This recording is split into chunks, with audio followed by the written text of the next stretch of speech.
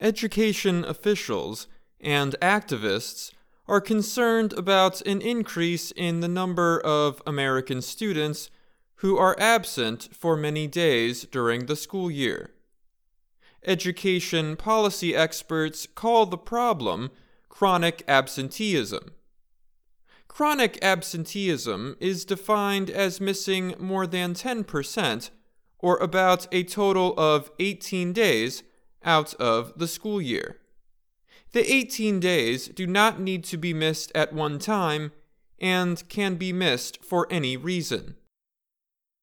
Joshua Childs is a professor of education policy at the University of Texas, Austin. He said in an interview with the American Association for the Advancement of Science that, on average, 7.5 to 8 million students each year are chronically absent from school in the United States. But since the COVID-19 pandemic, that number has increased to at least 10 million a year.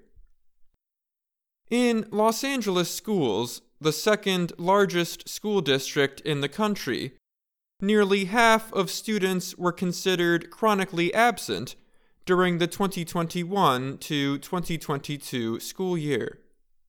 In Chicago, about 45% of students were chronically absent. Following the pandemic, chronic absenteeism reached levels never before seen in this community, Los Angeles Unified School District Superintendent Alberto Carvalho told reporters in February. Educators say students need to attend school regularly to be successful. Childs said being absent from school hurts students both academically and socially. Students who are chronically absent or miss a significant amount of school are more likely to drop out and are less likely to graduate from high school, Childs said. He added that students who miss a lot of school are less likely to feel connected with the school community and build relationships with other students and teachers. The Education Trust is a nonprofit education research organization. In a report published in March, the group said that poor students, students of color, and students who do not speak English at home are the most likely to miss a lot of school. Those students are also more likely to lack the ability to make up for the lost time. There are many reasons why students miss a lot of school. Childs said the lung condition of asthma, obesity, or being extremely overweight, and dental problems are the leading physical causes. Since the pandemic, mental health problems also have increased. There may also be community and neighborhood problems that play a part in attendance, Childs said. Certain conditions also can affect attendance. These include whether a student has safe transportation to and from school, or whether the school itself is a safe environment.